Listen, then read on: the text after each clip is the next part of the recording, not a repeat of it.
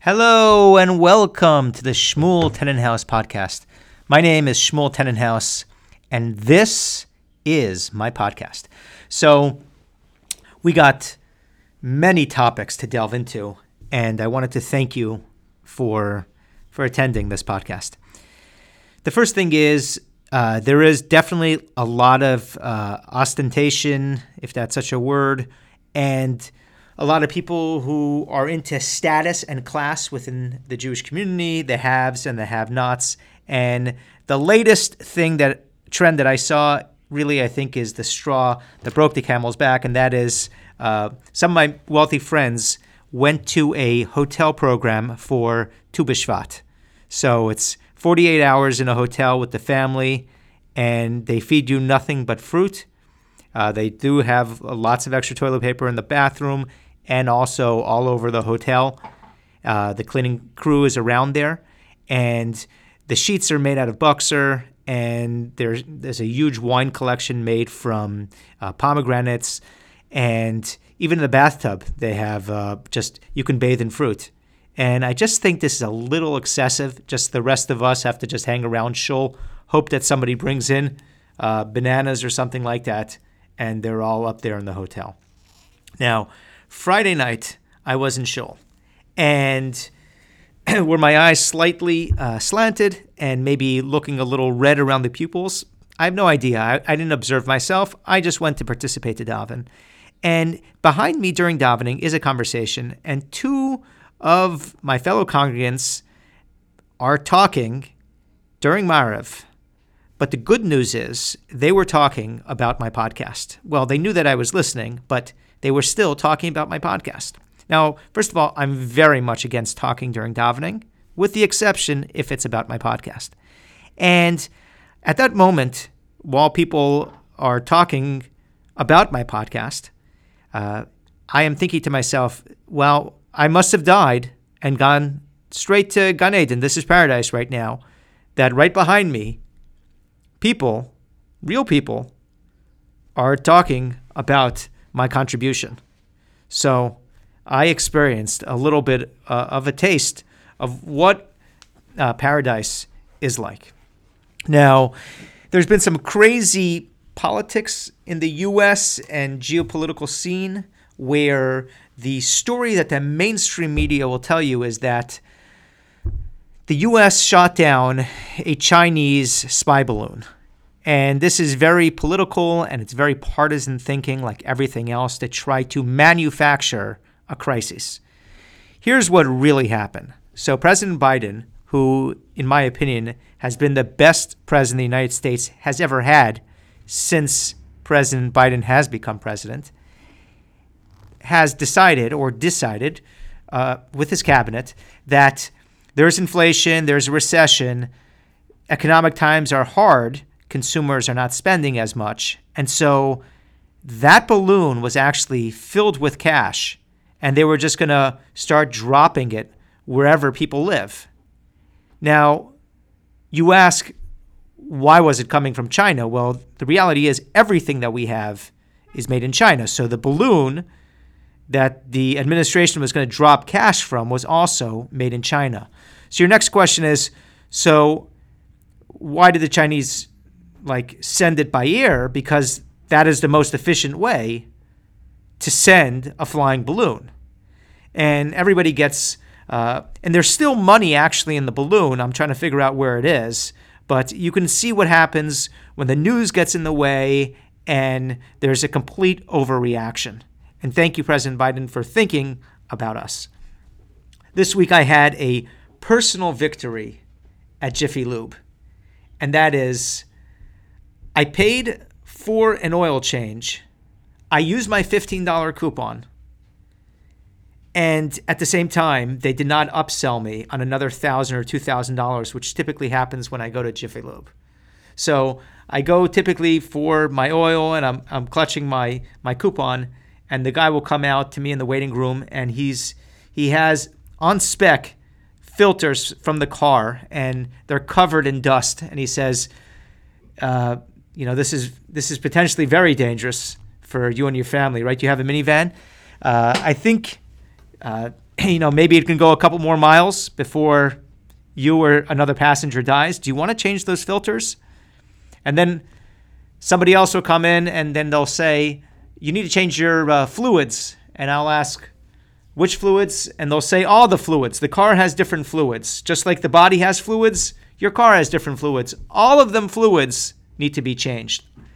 I'm not a car expert, so obviously I'm going to want every single one of my fluids in the car upgraded. And the next thing is say, what about those windshield wipers? Like those, according to Consumer Reports, those things need to be changed about every 3 to 5 days, especially in Florida. And yours is corroding with rust on it, which is a crisis for your health, particularly your mental health. Would you be interested in switching out those windshield wipers? So I'm like, okay, at this point, what choice do I have? Okay, let's do it. He said, well, it's actually 2 types of windshield wipers. There's the less expensive one, and, that is okay, but, it could make you get into a car accident. Or we have the ultra deluxe windshield wipers that will cost you about $300, but you're a family man, right? You care about your family, your wife and kids. Yeah, that is the one that a different Consumer Report says to get. And by the time I'm out of there, I spent 20 to 30% of the value of my vehicle. This time was complete dida. I went in. I only paid for the oil. I'm feeling victorious here. One time, actually, from Jiffy Lube, they came out and said, hey, there's in addition to the air filters, we noticed a dead body in the engine.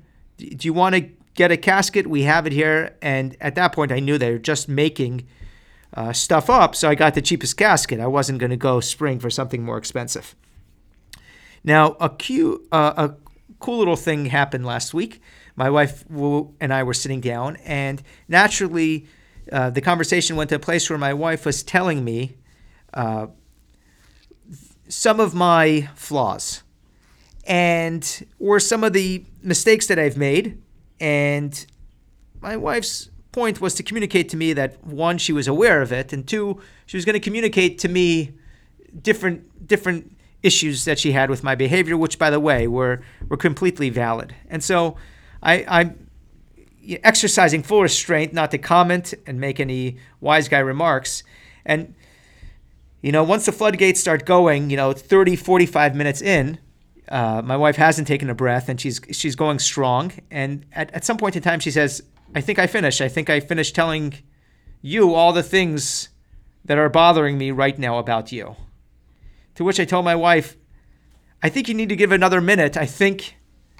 Why don't you just give it another couple minutes, because I'm sure that there's a couple of things you may have left out.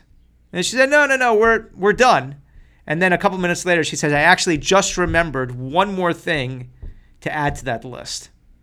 So, like I said, completely valid. And I wonder if you ever had a similar experience. So another thing that I want to share is that yesterday, approximately sometime during the day, was my 1-year anniversary for doing the Shmuel Tenenhaus podcast.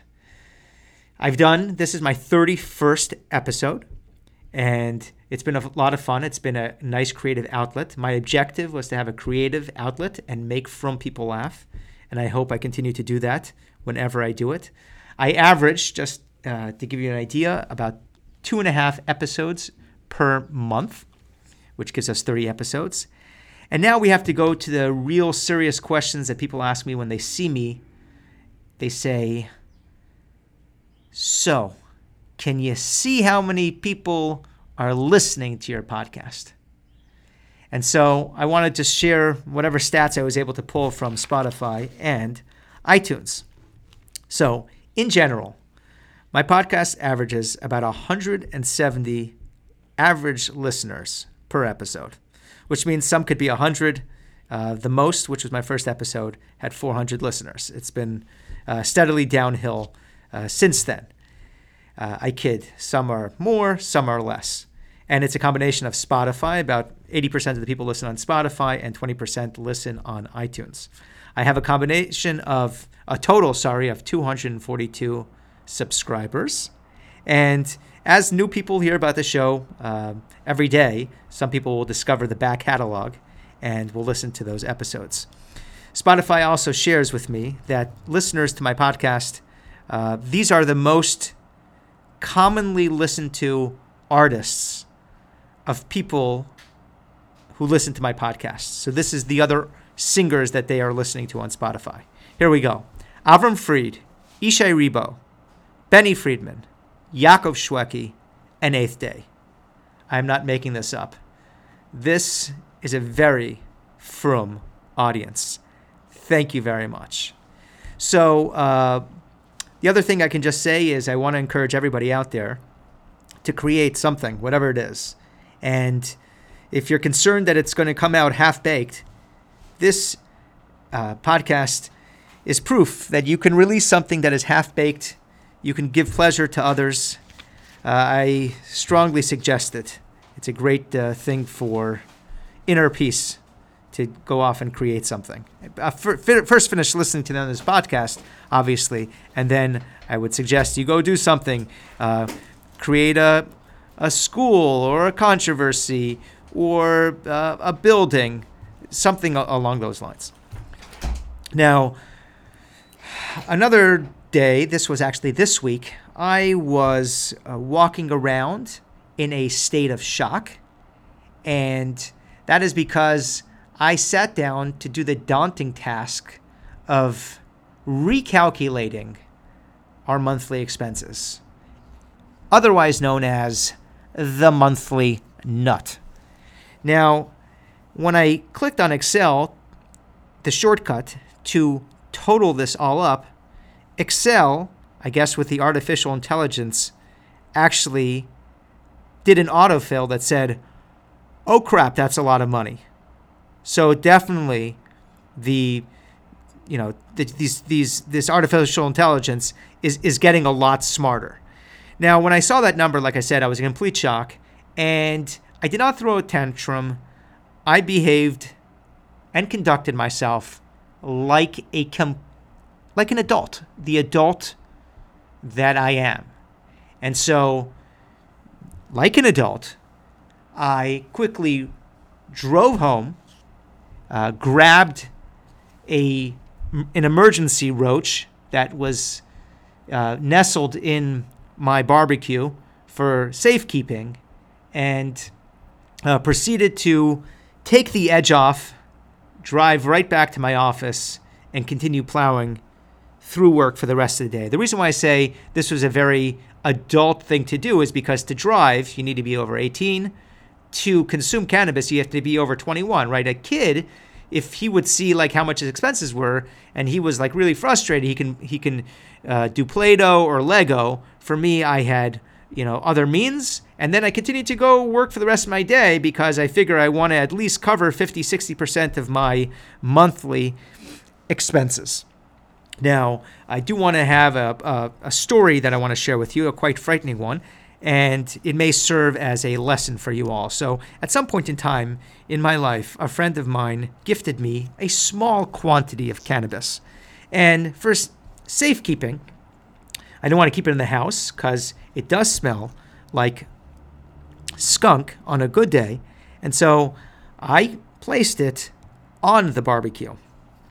And of course, that evening that my friend gifted me that cannabis, I was not around when my wife ignited the barbecue and poof, there went my cannabis, and there was just an odor that was coming out of the barbecue. My wife realized that was where I was safekeeping this cannabis. And so I guess what I really want to get the point across here is that do not keep your recreational drugs in the family barbecue because it could lead to this type of situation. Now, one thing I noticed when I was tallying up my household expenses is that a huge chunk of change and of the budget goes towards cleaning help. As a result, you will never find money laying around our house, not because we're very clean, but it's just because all that money that we're using to pay for the cleaning help means that there's just no more money to be laying around. Even some of the spare change that was in the couch, we've used it on occasion to help pay for the cleaning help. Now, this is for all the people who are frum and go to Shul on Shabbos. And if I was a betting man, I would tell you that as you're sometimes walking or trying to dash out of the house to Shul and make sure you're on time for Kiddush Club, your wife will look at you and say, "You're going to Shul?" "Yeah." "Are you taking the kids?" Now, I want to translate that question, "Are you taking the kids?" Are you taking the kids doesn't mean you have free choice now. If you want, maybe. If you could take him, not take him. Are you taking the kids means you better take the kids. All of them kids. Even the babies. Put them all in a shopping cart and push them to Shul. I don't want to see any child for the next 4 hours. I have a book, a romance novel, by the way, featuring a male character who actually always takes his kids to Shul in the book, so you should too. And there's a hot sholent here, and I'd like to forget about the fact that I married you or had these kids for the next couple of hours. Now, if you don't take those kids to Shul, when you come back, all your stuff will be burnt to the ground in ashes or complete ashes. I won't singe them. They'll be done. So that's the definition of that thing. And so what you try to do is you say, well, how can I take them all to Shul? Like, how am I going to talk with my friends, go to the Kiddush Club, and then daven for a couple of minutes if I have to babysit these kids? Your wife will say, well, send them to the kids program. And then you say, well, they don't like the kids program. They go in the kids program, they come out of the kids program. So your wife will tell you, just stay with them at the kids program. That's just what you got to do. And stay at the Kiddush as long as possible. And also, if you can feed them at the Kiddush, it's a massive bonus, because hopefully by the time you get back, I'm already deep napping. Now, I have a friend who had a different friend who knew the Boston Strangler. I think it was the Boston Strangler. So the Boston Strangler used to go out to the park at night to find innocent people to strangle. He would tell his wife, honey, I'm going, he had a very transparent relationship with his wife. And he would say, honey, I'm going now to the park to strangle a couple innocent bystanders or just people jogging that won't know what hit them. And this guy's wife would always say, that's great, but are you taking the kids with you? And the Boston Strangler would be like, we're going to, it could be hours until I find somebody vulnerable enough who I can choke to death. And his wife would be, that's okay, just pack snacks, let the kids sit in the car, bring them their screens, bring them their tablets, and that will be it.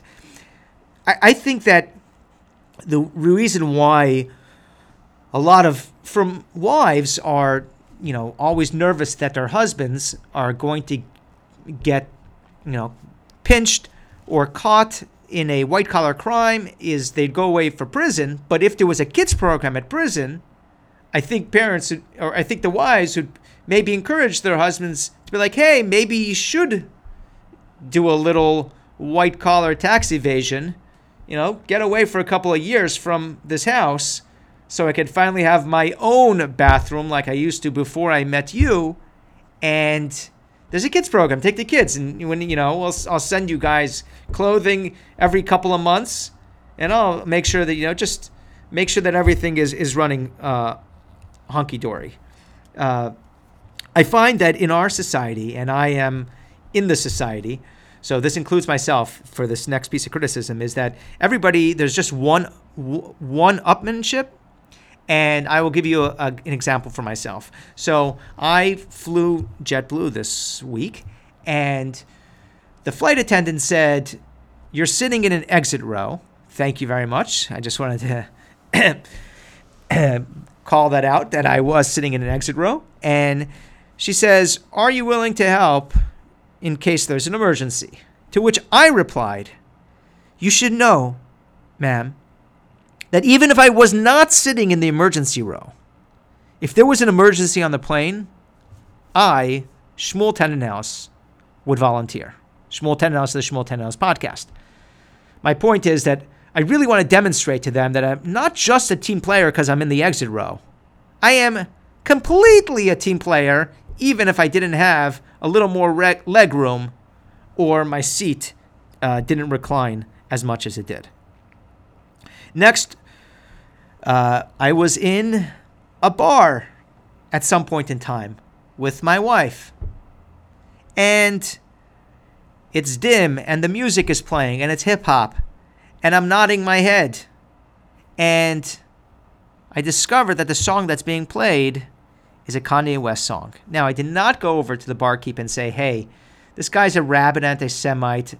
I'm not feeling safe right now. If you can turn this off." I did not do that because I believe in freedom of expression. However, to protest the Kanye song, I stopped nodding my head. And I held my head high, like a statue, until pretty much I left that bar just in case another Kanye song would come on. I didn't even bend my head down to drink the beer that I had. I picked it up and poured it down my throat, so it should never look like I was, moving my head in sync with the Kanye song. Now, we are about to unpack a tale of what it was like going on yeshiva week, traveling with the family.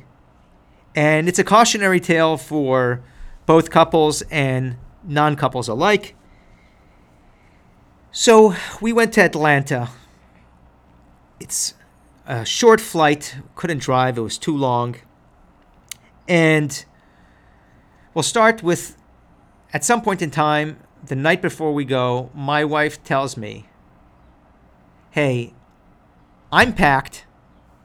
The kids are packed because I pack them. If you want to put anything in the suitcase, I'm going to put it out on the bed, and just make sure to put whatever stuff you want to take along with you in the suitcase." Now, this wouldn't have been that cool, except for the fact that every single time we fly, my wife tells me the same thing. And then I was by a relative's house, and I heard his wife tell him the exact same thing, which leads me to conclude that the wives are super responsible because they're making sure that they're packed for the trip and the kids are packed. All the men are doing is trying to figure out how they're going to get a free ride to the airport. Clothing, the kids, suitcases. It's just about the free ride to the airport. You lend somebody a car, somebody from Shul will take you, you call an old favor. But thank God for wives. The next thing that happened was, in addition to me trying to arrange an airport trip, which, by the way, we ended up taking Ubers, multiple, with all the suitcases and people and other stuffies that we brought. So I was volunteered to make sandwiches. And in the process of making sandwiches, I made a bunch of sandwiches. I put them back into the bag where I took the bread out, and then I tied the bag. And then my wife, who was then taking the sandwich bag while she was inspecting it, doing a one-over to see what sort of job does the husband do when you give him a small, easy task. She looks at the sandwich bag and she says, "What is with you and these tight knots? How in the world is anybody supposed to open up this bag and take the sandwiches out?" Now, let's just unpack that. Not the bag, but the statement. First of all, she's absolutely correct, my wife. Those are tight knots. I thought I was doing a service to society by making sure nobody could break into our bag, because only we have the magic code to untie the bag. The next thing is I realized that when my wife said, "What is with you and your tight bag knots?" I realized this wasn't a one-time occasion. We're now married for 13 plus years, so this is something that must have irritated my wife for 13 plus years. Which also leads me to conclude that one, my wife is a righteous woman, first for marrying me, two, putting up with somebody who takes sandwiches and pretty much locks them up forever because it's such a tight knot on the bag.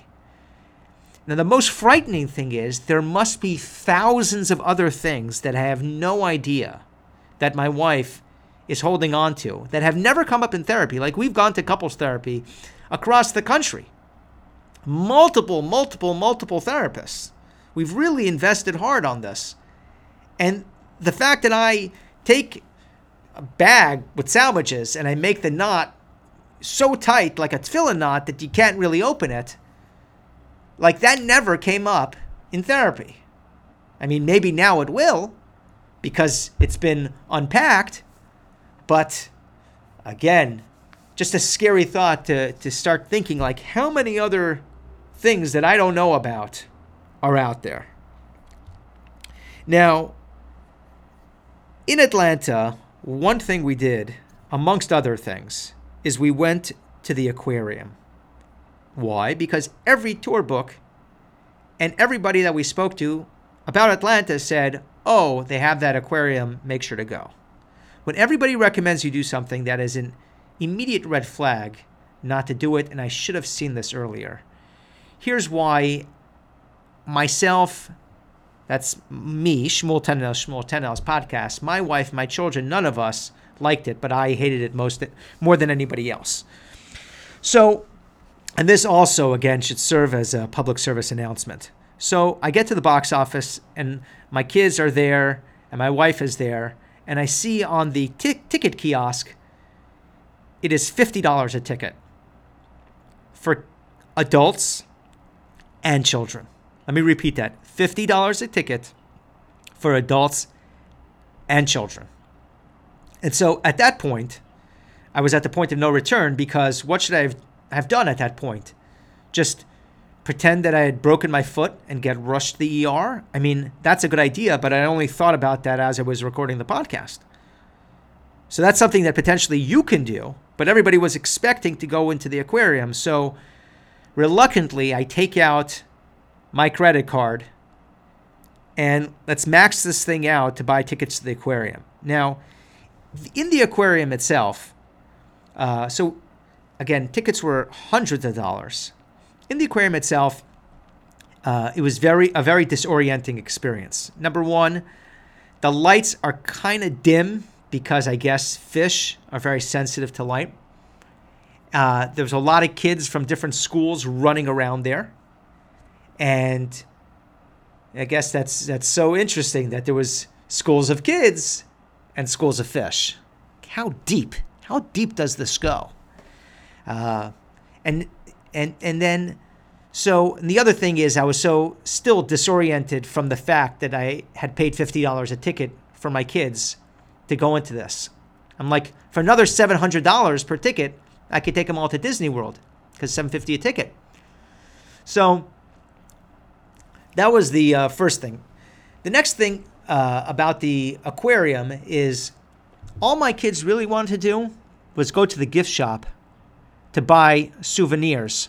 So basically, I spent now $50 from my kid to go into a place where he's just looking for the gift shop to buy another thing. So I was also just thinking, like, why would it be $50 to take your kids to the aquarium? What are they feeding the fish there? Are they feeding the fish sushi, filet mignon, just different stuff, high expensive stuff that they're getting on Uber Eats or Instacart? when you're spending that much money to take your family to the aquarium, I would like the aquarium to give me a plaque, some mention on the wall that this guy came here with his family and they visited the gift shop and they bought things there. I'm not saying the plaque has to be there forever. I mean, you can have a donor come along a year or two from now and take my name down. The second thing is that I would like to leave with a shark or an exotic fish that I would just take as a souvenir because we're paying now for the upkeep. The third thing is that we should not have to make lunch. They should serve us a fish lunch, obviously, because so many fish in the aquarium and the fish are eating the other fish. So why not give to us? We're the philanthropists who came and paid for tickets to go to the aquarium. So am I saying don't go to the aquarium? I'm saying yes, absolutely, do not go to the aquarium unless you can take somebody's badge or ticket if they have an annual membership, or if you do a lot of research online and somehow you're able to finagle less expensive tickets. Now, in Atlanta, we also visited a couple of the kosher restaurants. And an observation that I'll share here is that nobody in the Jewish community moved there because of the kosher restaurants. Because if they did move for the kosher restaurants, it would be halachically a mekach tos, because they would feel like they got conned. They thought they were restaurants, and then you're giving me this. And maybe I'm just spoiled because I live in South Florida, and there's 2 kosher restaurants for every Jewish person who lives here right now. You can go to one. There's one milchiks and one fleishiks, just depending on where your blood sugar levels are. So another thing is, this one particular kosher restaurant that we went to, it wasn't all bad. So the parking was stellar. Like, I went straight from the car right into the restaurant. Another thing which I liked about the place is the seats were very comfortable. It was a good booth. Like, I thought it was good lumbar support while I was sitting down. The menu, excellent. The fonts on the menu, I thought, were terrific. In fact, probably some of the nicer fonts I've seen on a menu in a kosher restaurant in a long time. So there were definitely a lot of stuff. The food, but the parking, the seating, the menu fonts, what, like we say in Hebrew, was ala kefak. We did meet another couple who while we were there at the restaurant. They were local, so they knew better than to order any of the food. And at that point, I asked my friend who was sitting with me, a local from Atlanta, if he knew who sells, or not who sells, but if he knew who from the Jewish community has the good WEED. Because I'm a parent, I don't want to say these words in front of my kids. Now, even if my kids could figure out what I was saying, at least there's an educational component here because they are putting letters together and spelling a word. Now, this friend that I asked in the restaurant called another friend who actually came through for me. So, big bonus points for the person who came through. And the guy who I asked me, when I told him that, I asked him, who's got the good WEED? He said, are you serious? And I said, yeah, absolutely. Look, I have a car full of kids here. I'm going on vacation with a bunch of babies. Like, of course I'm serious about my question of drug procurement in Atlanta. Now, there was also an evening that we spent in the ER. One of our baby daughters had or caught salmonella. I'm not making this up. Could be from the formula, could be from something else. And so that was another evening that we did. And fortunately, my wife has a friend in Atlanta who she never actually met in person, but I think they somehow liked the same TikTok video of moms with twins. And so we were fortunate enough that family was there, and we were able to drop off some of our kids while we took one baby to the ER. Thank God everybody was okay. And we picked up our kids a little later on and went back to where we were staying. Another thing, I rented a car on Turo.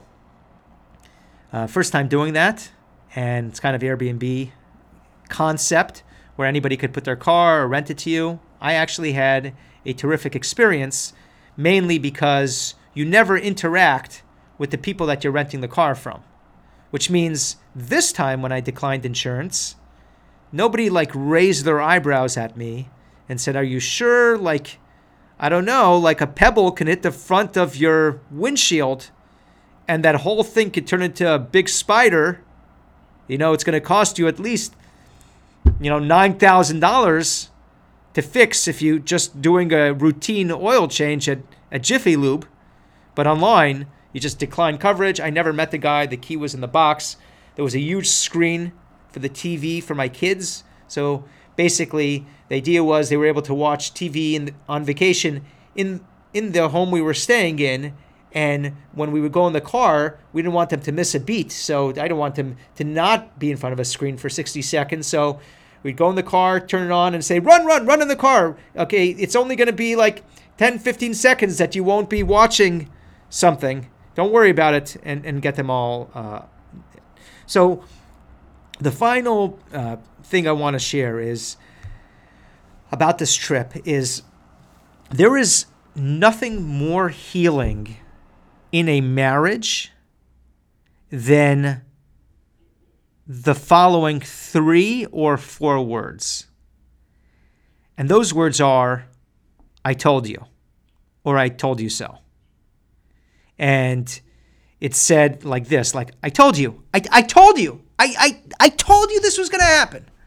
So let me elaborate on what I just shared. So there are 2 schools of thought in my home. And by the way, this is not about a whodunit here. So no names are going to be revealed. I'm just going to tell you what happened without, again, disclosing any information. So there's 2 schools of thought in my home when it comes to going to an airport to catch a flight. One school of thought is, let's go as close to the flight as possible. Because why should we sit in the airport, walk around, and be all relaxed and catch the flight when we could much better idea to rush to the airport like a maniac and hustle around through security and make it on the flight, because that'll get the adrenaline going and it is an experience to remember. The other school of thought is, let's go hours in advance, possibly the day before. It's the safe thing to do. Let's charge our phones. Let's bring a blanket. Let's kind of camp out there. And we can go to the stores, retail therapy. Let's buy the kids sodas because we're on vacation. Why should we, be panicking? Now, like I said, I'm not going to say, what my wife's school of thought is and what mine is. So we end up leaving to the airport. We had a very early morning flight on Friday morning. It was a 7:30 a.m. flight.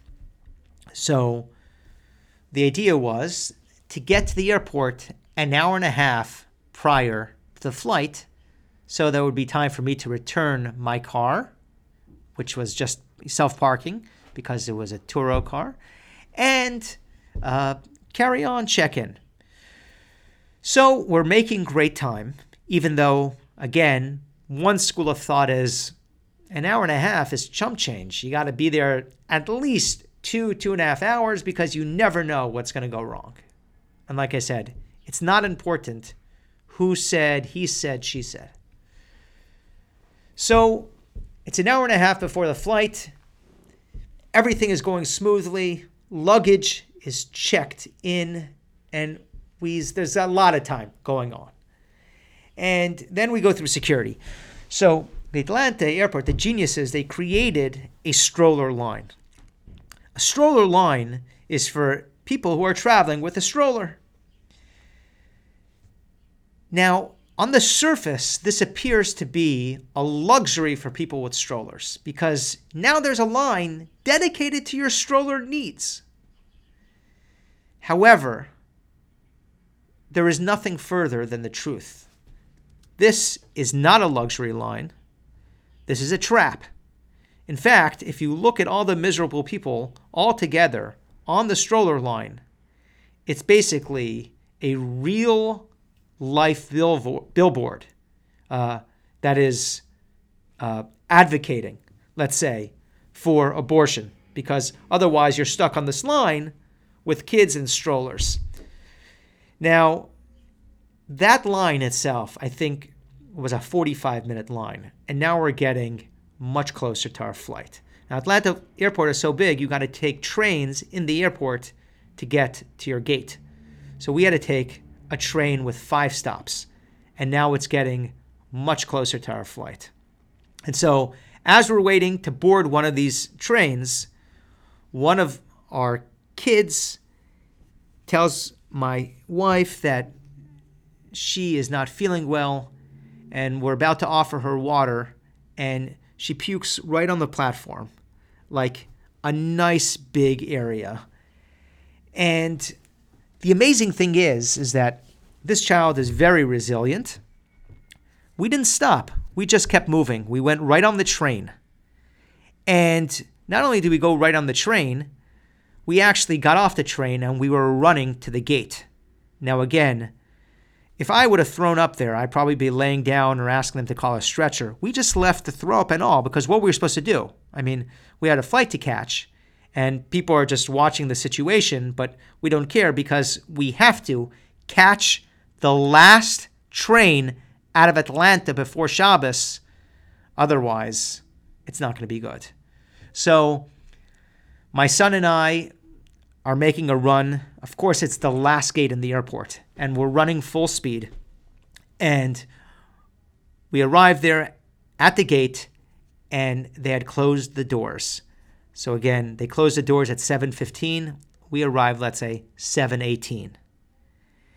And I said, did you close the doors? Yes. The good news is that our luggage went to Florida. So that made us not feel so bad because, yes, we missed our flight. Because, in fact, we had missed our flight. But at least our luggage didn't miss our flight. So that's good because the luggage would be hanging out in Fort Lauderdale before we would get to Fort Lauderdale. So this was a very opportune, I told you so moment, but nobody really needed to say I told you so because it was so evident. And to make a short story even longer, I told the ticket counter, why wouldn't you just, the woman at the ticket agent, why wouldn't you just wait for us? We're a large group of people. And the woman says, well, we have to make sure at Jetblue that we get out on time so other flights could be on time. To which I was already a little bit annoyed that we had missed our flight and we have no luggage anymore. So I said, well, JetBlue has such a terrible reputation to begin with that flights are not on time anyway. So what difference would it mean if you just stayed a little longer? And the ticket agent retorted, well, I can't speak to that, but a lot of people do come to the gate because they showed up late to the airport and then try to blame the airline for that.